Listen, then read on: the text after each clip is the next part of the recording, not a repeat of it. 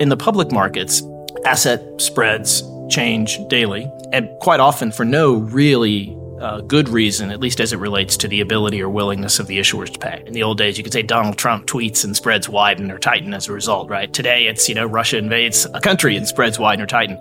Now, down the road, there may be fundamental impacts on credit from both of those events. But in the short term, it's really hard to ascertain what those are, and it's also exaggerated. Private assets don't do that. Private assets move, and they move with changes in interest rates, but they also move with changes in credit only when we see that there's going to be a write-down. So as a result, the prices move in a different pattern than public assets. And in an empirical framework that most of our clients use for allocating assets, that provides a level of diversification over and above the different asset classes we can now invest in on the private side.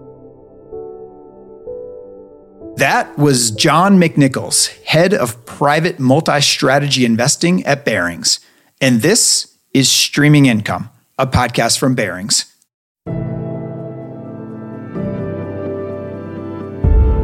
I'm your host, Greg Campion, and today we're aiming to answer the question of whether or not private assets can provide shelter from the metaphorical storm of rising inflation, higher rates, and geopolitical conflict.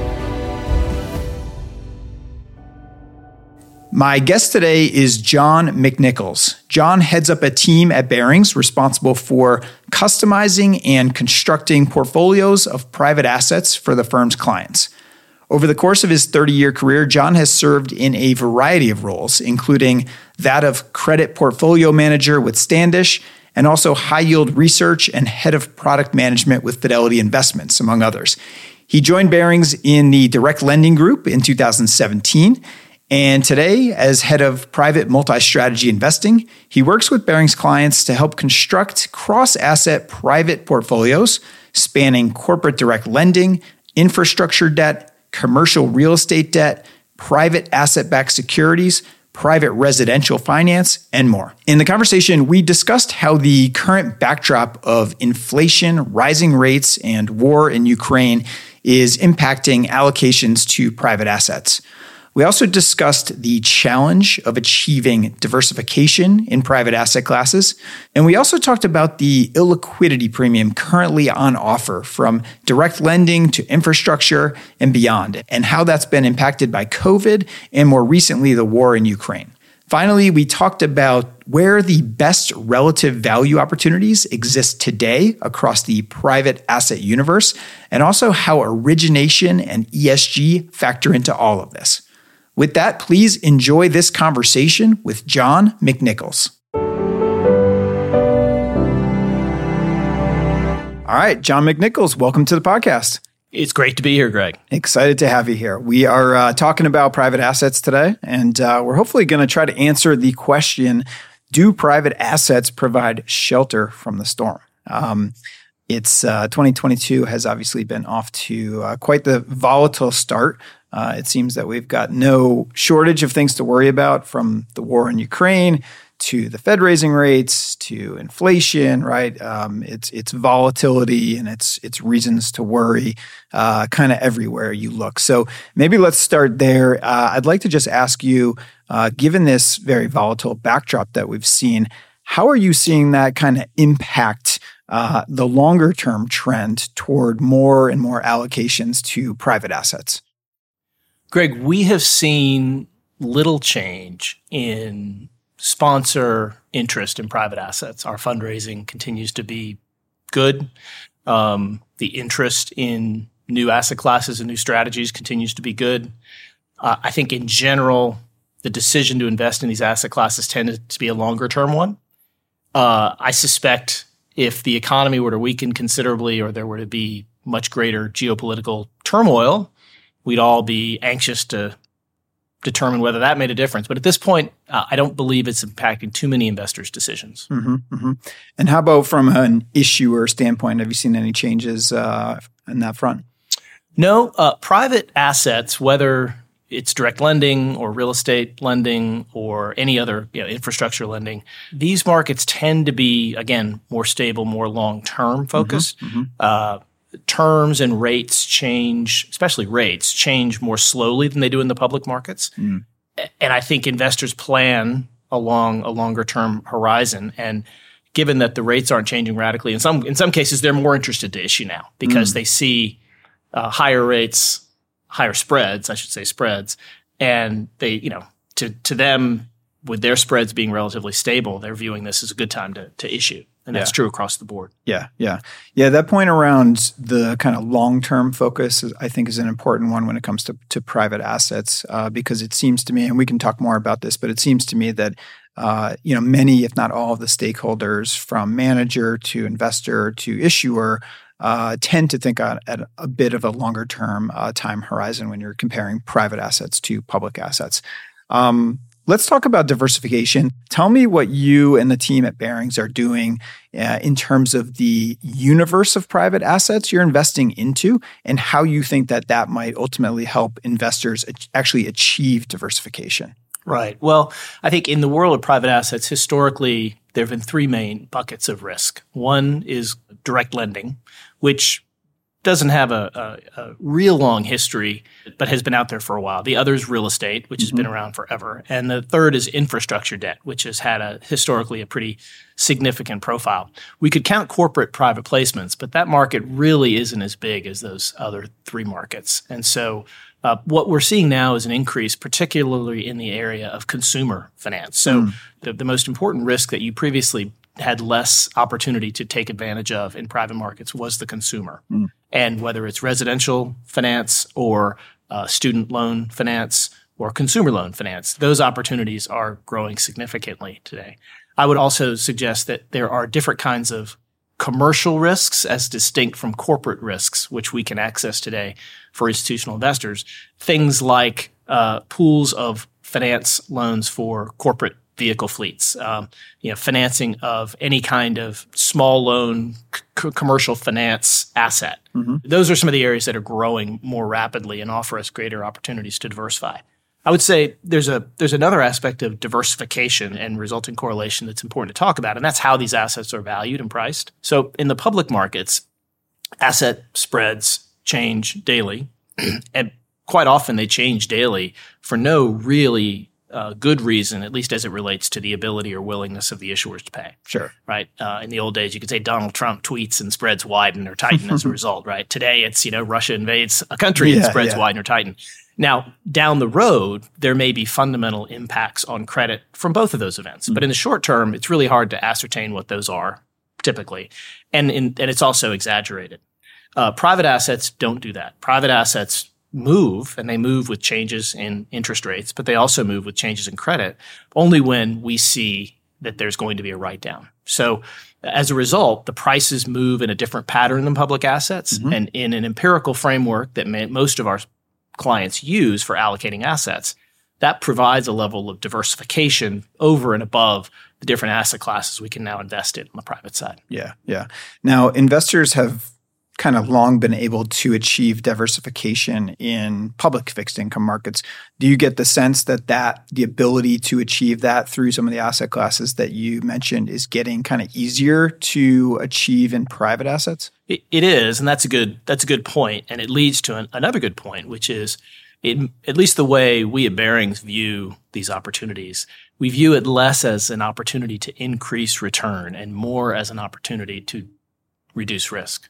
So for instance, what we find in offering strategies, and some of these are customized. Many of the conversations we have are about customized strategies. And so when we talk to people about their expectations, what we find is that the general return buckets are the same, right? Sort of 6 to 8 for sort of an intermediate risk product, 10 to 12 for a higher risk product. What has changed, though, is that we are able to offer those strategies to investors with more asset classes within the private allocation, and therefore greater diversification, and then I think both theoretically and practically lower risk. And so that's an important point. This is generally speaking not an exercise in return enhancement, at least as far as how we're using it. It's an exercise in risk reduction. Okay, let's talk about the illiquidity premium. So we talked about diversification. One of the other big attractions, of course, with private assets is the illiquidity premium. So investors, giving up access to their capital for a certain amount of time to, in theory, achieve a premium yield or return on their capital. So that's been a long-term attraction to private assets. I'm sure it continues to be today. But given everything that we talked about up front, whether you're talking about Russia, you're talking about rates, you're talking about inflation, talk to me about what you've seen recently, let's say, even in the past 6 months when it comes to that illiquidity premium. Yep. So it's definitely changed. I think it's important to understand some contextual information around the illiquidity premium. We talked earlier about how private investors and issuers tend to be longer term in focus. They tend to look through short-term volatility. Yep. And as a result, that means that the coupons and spreads that we demand and that issuers are paying tend to be more stable within risk categories. What that means is that the illiquidity premium, which is defined as the amount of incremental spread you earn in a private asset over a public market comparable or public market equivalent, what that means is that the variability in that illiquidity premium is actually driven by the public market for the most part. Our private markets are much more stable, and they'll stay stable even as public markets are bouncing around a lot underneath them. And so I would say for the bulk of the period of time, let's say the pandemic period, which broadly defined was the 2-year period, 20 and 21, we had very, very ample, wide illiquidity premium because rates and spreads, after initially popping up on spreads, they came down quite a bit. And private markets really didn't. Now, private markets adjusted.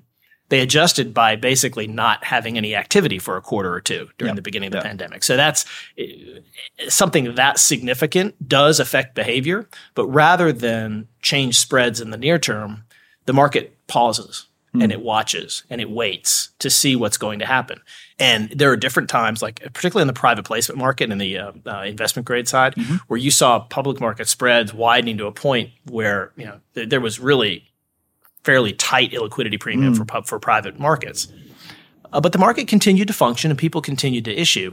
And now we've seen spreads come back. And so we're back at what I would call an illiquidity premium, which is historically wide, but not nearly as wide as it was at the end of 2021. Okay. How about just looking at, a credit from a credit standpoint? What do the defaults look like these days, and what are you seeing there, like last several months or even year in private markets, and how does that compare to public markets?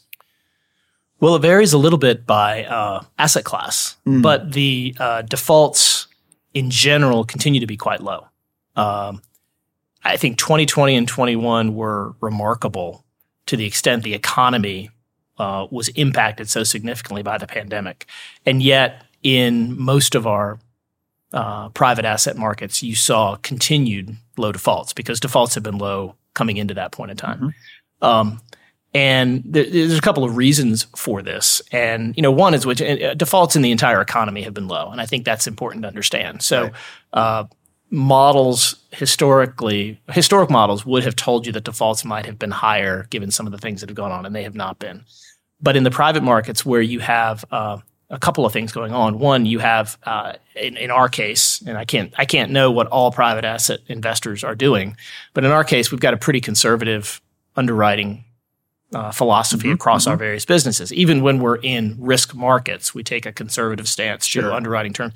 And for that reason, as well as the just fundamental nature of private lending, where it's a smaller group of lenders, it's a stronger relationship between borrower and lender.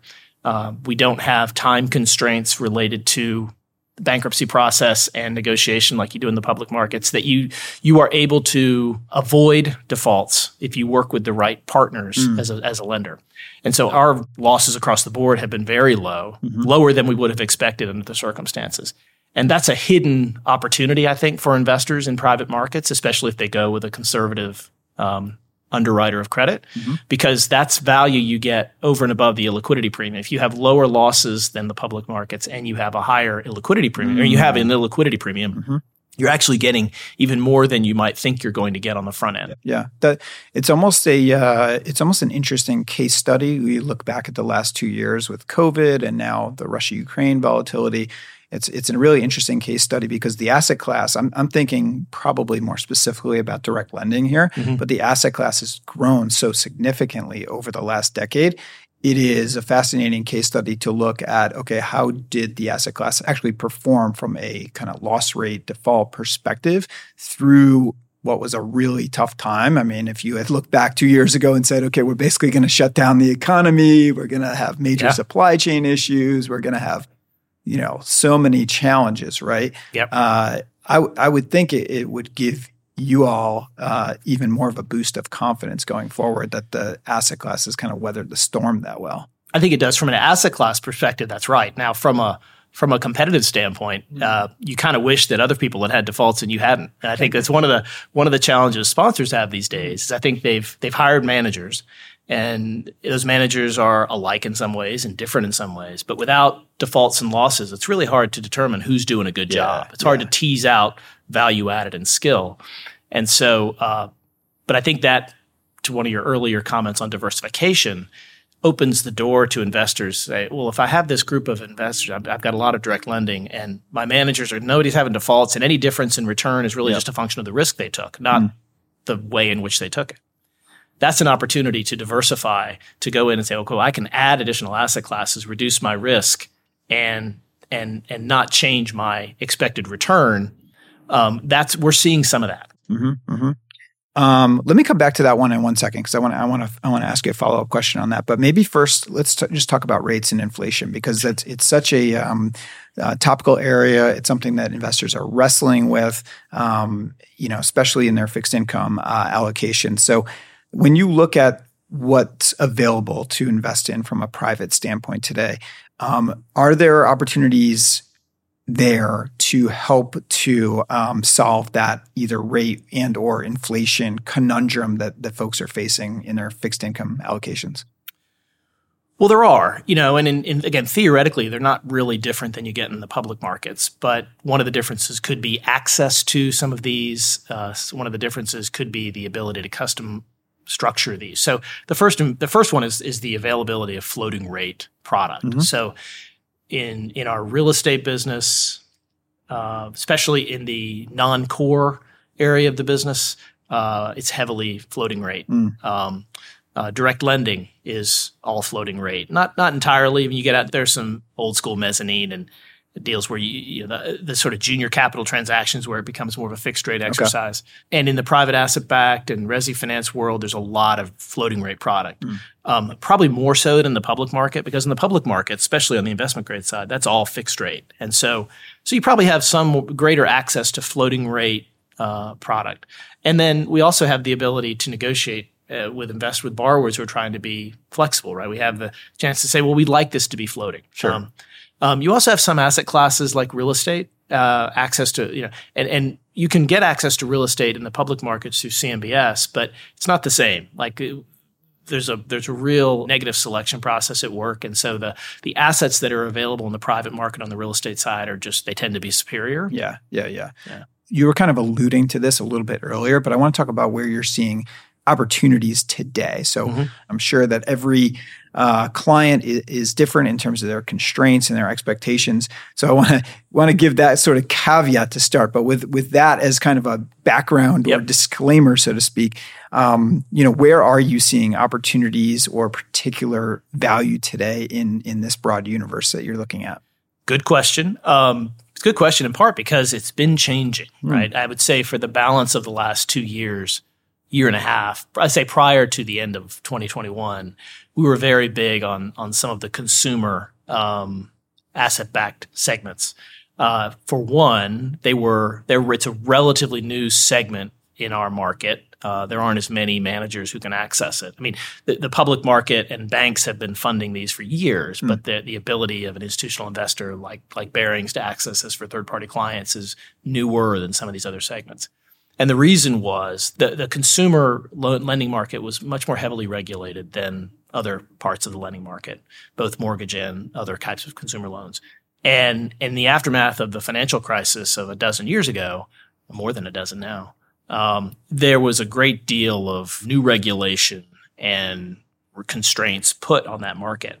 So that market was much slower to recover. And therefore, the consumer was in much better shape from a borrowing standpoint. And so from a credit standpoint, these assets were just really, really attractive. They were a little cheap to ratings, if you will, compared to other market segments, but really the value is in the quality of the credits because the losses were low and we expected them to remain low for the reasons I described. That hasn't changed radically, but it's changed a little bit. The consumer is starting to borrow again. Okay. I think the economy is heated up, wages are up, people are spending, and you're starting to see some cracks in that. We don't expect anything significant, but we no longer see the underlying credits as more attractively positioned in the cycle than the corporate side. Got it. So what we see now for value as, again, if an investor can go anywhere, and setting aside what their return objectives are, the places where we see the greatest relative value, I think some of the value-added, core plus and value-added commercial real estate transactions we're seeing now are really attractive. Again, we view corporate core mortgages as AA equivalent assets. And core plus mortgages, think of those as sort of BBB assets. Value-added mortgages, think of those like BB. And you can get spreads well in excess of corporate BB levels in the value-added segment, 100 to 150 wide of those levels with significant asset protection, conservative structuring, and the ability to, again, cherry pick the properties. And so unlike on the public side where people get access to commercial mortgages through CMBS, we pick the properties that we like. And we've been doing this for 50 years for our parent MassMutual. We have a team spread out across the country. And we understand neighborhoods. We understand, everything about these markets and the properties. And so we're finding great value there. And outside the country as well. And outside the country. That's right. Yeah, that's right. Pretty big, big operation in Europe and that's right. Increasingly big in Asia as well. More recently, we've been looking at some U.S. transactions. And even in segments like hotels, which have been beaten up quite a bit, we're able to find some properties that we just think are home runs.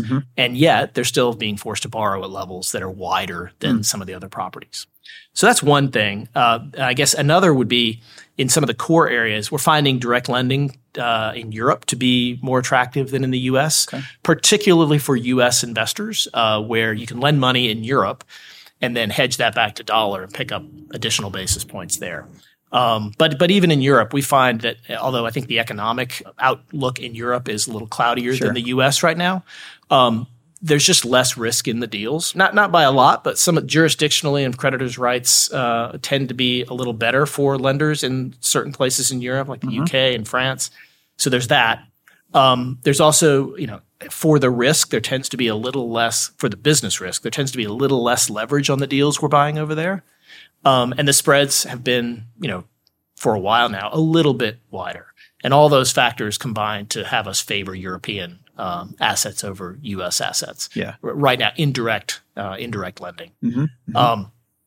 So those are two thoughts. And I would say, although it's a pretty low yielding asset class, and most total return investors and pension investors don't really have an interest.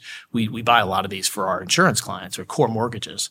Again, core mortgages are AA risk. And, with spreads 150 over for AA corporate risk, that's a meaningful illiquidity premium, if you will.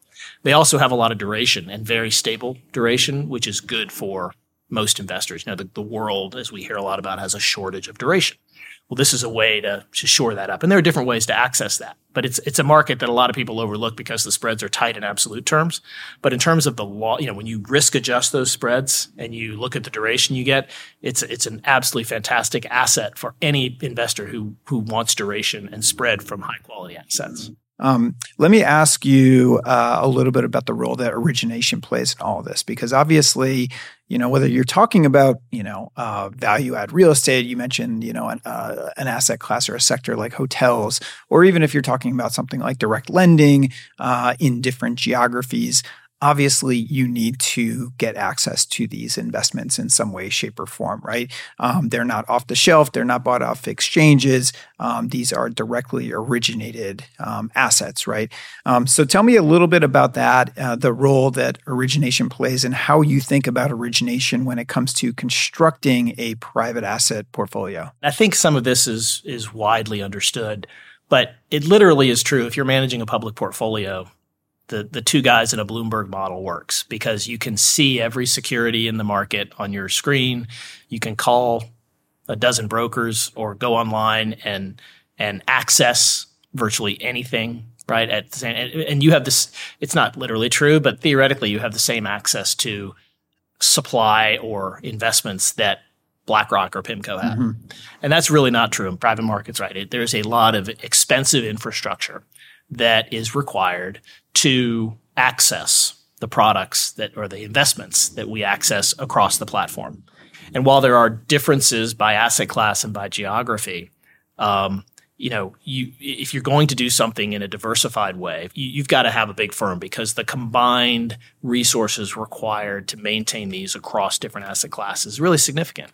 And there probably aren't that many firms in the world who have that. And so, origination is really important at the asset class level. But when you are thinking or talking about diversified portfolios, multi-asset private portfolios, it's really ramped up because it's a very expensive proposition to do that. And so why does that matter? Because you've got to have relationships with private equity sponsors, with banks, with borrowers themselves, and you've got to manage those really in a one-on-one way in order to be their preferred partner when it comes to financing. And so, again, it means different things for different groups. Like our direct lending group has relationships with virtually all the middle market PE firms globally. That's how we access the product. We have a team of, a couple dozen originators who spend all their time working with those firms trying to provide or discuss solutions. In real estate, and those people work out of London and Charlotte and Chicago for the most part. Real estate's different. Real estate, we have originators all over the globe, as you pointed out earlier. Different model. You've got to be local in real estate, but it's the same idea because they are every day creating and growing relationships with real estate owners, with bankers that are local, because real estate's a much more local business. And what happens is when you get this installed base, if you will, of origination and relationships, you start to generate a lot of your investment flow through existing relationships as opposed to new deals, new sponsors, new owners of new property owners. I would say in our direct lending business, for instance, which we've referenced a lot here today, I haven't seen the numbers yet for 2021, but I know in 2020 and 2019, we probably generated between 35 and 45% of all of our volume from existing borrowers, meaning that we were able to grow our business through additional borrowings from the same companies. And that's a win-win, right? That allows us, because if we have, the longer we know a borrower, the better we know them, and the more confidence we can have in the credit decision. And it's good for them because everything happens quicker, right? We don't have to get to know the company again from ground up. We get to continue to grow with them as they grow. And so that installed base of supply, if you will, really works to the benefit of our investors and for Barings. And the other thing, which is, I think, I'm not sure how new this is, but that is becoming more important is as we and our competitors grow, is we're actually acquiring origination arms as equity investments, whether it's through our parent or through the BDCs we own, and we're not alone in doing this. We're actually looking at generating returns from equity investments in originators, but also gaining access to the loans that they are originating on a first look basis. So which asset classes would that be? Well, it could be consumer finance. It could be commercial finance. I think it's public that we bought in our BDC and our parent commercial finance company. That company goes out and makes loans, which we will now have the ability to sort of determine from a credit perspective, do we want to buy those loans? At the same time that we'll be benefiting from the equity investment as that company grows. And so that type of, I think you used this reference in a conversation we had earlier, flywheel effect, I think will be really important to our business going forward across the platform. Yeah, that's fascinating. Yeah, it's sort of being there right from the start of the origination of the asset all the way through the full kind of life cycle of the asset. And we would, of course, independently underwrite all those loans. So it's important that we maintain that discipline because not everything they do we will have a place for or think is appropriate for our accounts. And so, but what it does is just gives us an additional source of potential asset flow if it fits our underwriting criteria and the capital base that we have from our clients. Yeah, that makes sense. Speaking of underwriting assets, we haven't talked about ESG yet. So obviously ESG is a major focus at Barings, major focus for our clients and the industry at large. Tell me about how ESG factors into all of this. If there's anything different versus, let's say what Barings is doing on the public market side. But how are you thinking about ESG when you're constructing these private asset portfolios? Well, we have ESG ratings and criteria in each of our origination platforms, and they're a little different. And I would say the platforms are at different stages of life when it comes to their ESG analysis. But so we have those individual criteria screenings that we would just do because we're Barings, right? Because this is what we do. But proactively, within the different segments, and this is true both from a single asset portfolio as well as multi-strat, we're doing some things that are pretty interesting. And frankly, our opportunities, in at least one or two cases, you can't do in public markets. So for instance, in our direct lending business, we pioneered the use of, I think, what has come to be called ratchet loans.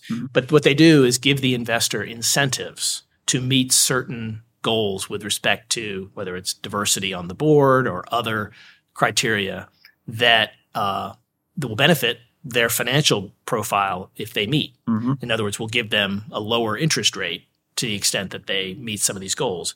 We were the first one to put these ratchet loans in place. We've since done, I think, 15 of these, I guess. Started in Europe and then I think has expanded to other regions. And it's a little bit more, I think, accepted in Europe at this point. I think there's been a little slower uptake in the U.S. on it. Quite honestly, personally, I put them in every deal. We actually have some borrowers who don't want them because if they're there, even if there's no negative explicit cost to not meeting the, I think some people just feel uncomfortable having them in there if they don't really have an intent of doing it. But I think over time you'll continue to see this grow, and I think eventually they will become commonplace. Yeah, it'll be interesting to see if that proliferates out to other asset classes. Well, it's interesting. In some of the other asset classes, take commercial real estate, for instance, there is already a significant market for, I'll call it, greener assets. And part of that's because much of what we do, for instance, on the value-added side is upfits. A developer will buy a property for $100 million, and they'll have a plan to put another $100 million in it, totally change the property. And as part of that, there are often incentives for those people to do so in a green way. Yes. For one, they can charge more in rent. Two, there could be local market subsidies for these kinds of activities. It's also in commercial real estate, what is different about that asset class is that you can actually measure some of these things because, the energy usage, the overall carbon footprint, the water usage, all of the various aspects that go into kind of being LEED certified, that's all measurable. Yep. And so we actually have a significant real estate equity operation as well, where this is an even bigger part of their process. But we're able to measure a lot of this stuff. And so that gives you the ability to look out and look at not just the current status of a building, but the improvement and how it's going to get better over time. Yeah. So it's almost kind of happening it is happening at the asset level, and it's so maybe it's a little less appropriate for it to be happening as part of a financing mechanism necessarily. Well, yeah, exactly. We don't need to do it, so we're not going to offer them a lower coupon if they're already doing something anyway, and they'll come to us with a deal that has this baked into it, right? And so, to your point, I think that is a lot of the actual value add that is happening is improving the energy efficiency in all of these different measures of these properties. That's right. And on the infrastructure, if we shift over to infrastructure debt, for a long time now, so-called green bonds have been a significant part of that market. Now, they've been there a long time and they've been somewhat overbought in our opinion. So, when we have a choice, we're not always buying those bonds because we think you're not getting paid for the risk. But we do occasionally, and we do try to. But that market, it has over time, just almost like a sub-market within this broader market, become very big and very substantial. And we invest in that market, but there are times when it's rich, and we just don't think investors are getting paid. Well, that's really interesting. I mean, I think almost like everything that we've discussed, it seems like ESG, you have maybe more of an ability to customize in private assets than you do relative to public markets. And I know, Barings' philosophy across the board on ESG is much more focused on engagement and kind of being very actively engaged with issuers on the public and private side. But it seems like on the private side, you potentially have an even greater ability to influence issuers, whether it's through things like ESG ratchets and the actual financing mechanism, or to your point, to really improve the assets themselves. Maybe as a final question, I'll just ask you kind of what's next. So you've watched this whole space evolve, and I'm curious kind of where do you think the market goes next from here? I think we've talked more about the investors' benefits from private financing, and that's important. I think investors, starting with private equity, I think over the last 20 years, people started to see value added versus public equities. And I think that has now spread. And so there's a desire on the part of the investor to access those higher returns, more diversification, lower risk. But I think what will continue to really drive this is the interest in borrowers in private solutions. And so that speed and that customization that you talked about, the relationship orientation, public markets look great until you factor in all the real costs, both on the front end and potentially on the back end. And so I think that's going to drive the growth in the markets generally. What is it going to look like for investors? I think, and this is my personal view, historically, private markets for institutional investors, for whether it's DB, even to some extent insurance companies, they've gotten this exposure. They started out getting this exposure through funds, right? And then very large investors were able to access SMAs. And then as you grew and you increased your allocation, you'd add additional managers, you'd take additional fund interest, LP interests. And so right now you have private exposure, which has grown to significant levels. I mean, it differs on the market. I think in the endowment and foundation market, it's like 40, 50, 60%. In the pension market, generally it's lower. Maybe it's 10 to 12%, but that's up a lot. That's sort of up tenfold in the last 10 years, I think. And as it continues to grow, and I think it will, I think the way in which people have gotten access is going to change. I think this sort of proliferation of LP interests in different managers, the problem changes geometrically, the challenge geometrically as you increase the number of asset classes.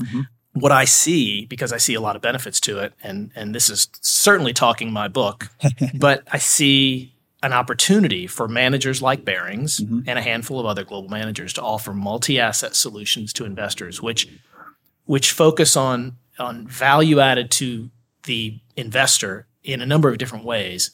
And frankly, higher returns probably aren't even one of them, but diversification, as a way of optimizing around a target return level, you can do that. I think there are a lot of logistical and other value added benefits to this to the investor, right? We can consolidate reporting.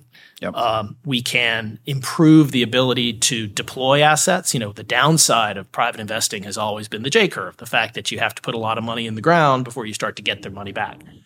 And if you have one manager who's overseeing an omnibus account, if you will, of different asset classes, there's a much more efficient deployment process that can take place by planning based upon realization and other factors related to the maturity of, say, one asset class or one asset and deployment into another. You remove the need to get every investment approved by your investment committee. I think one of the things we hear from investors is every time they do a fund interest, they have to get it approved.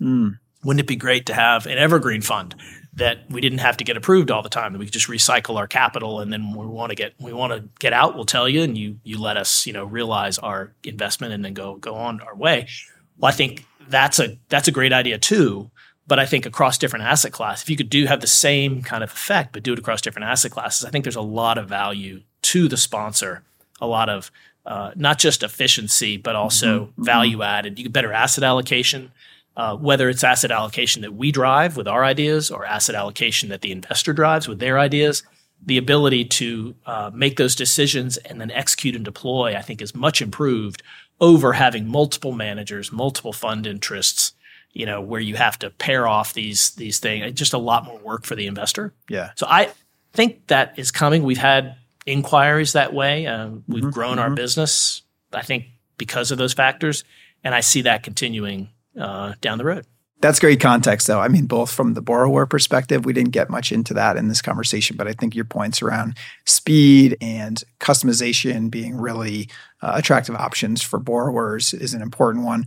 But as well, your point around, hey, listen, like it seems like private assets are only becoming a greater and greater portion of institutional investors' portfolios. And that comes with many, many challenges in terms of even, just simple things like, well, simple, I say, but things like reporting and making allocation changes across different managers and all that kind of stuff. So it seems like what you're saying there in terms of consolidating relationships and trying to do it much more efficiently it makes a ton of sense. So I think you're going to be a busy guy for a long time, John, and I think your team as well. So, well, listen, this was a great first conversation on this topic. I'd like to dive deeper on this topic and maybe go deeper on some of the specific threads that we went down here. So let's do a follow-up if you're up for it. But listen, thank you so much for your time today. I really appreciate it. I'd love to. And thank you for having me on. It's been great. Thanks.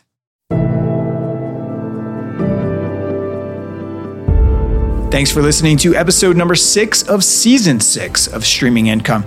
If you'd like to stay up to date on our latest thoughts on asset classes ranging from high yield and private credit to real estate and emerging markets, please make sure to follow us and leave a review on your favorite podcast platform. We're on Apple Podcasts, Spotify, Google Podcasts, and more. We publish a new episode every other week. And if you have specific feedback, you can email us at podcast@barings.com. That's podcast@barings.com. Thanks again for listening and see you next time.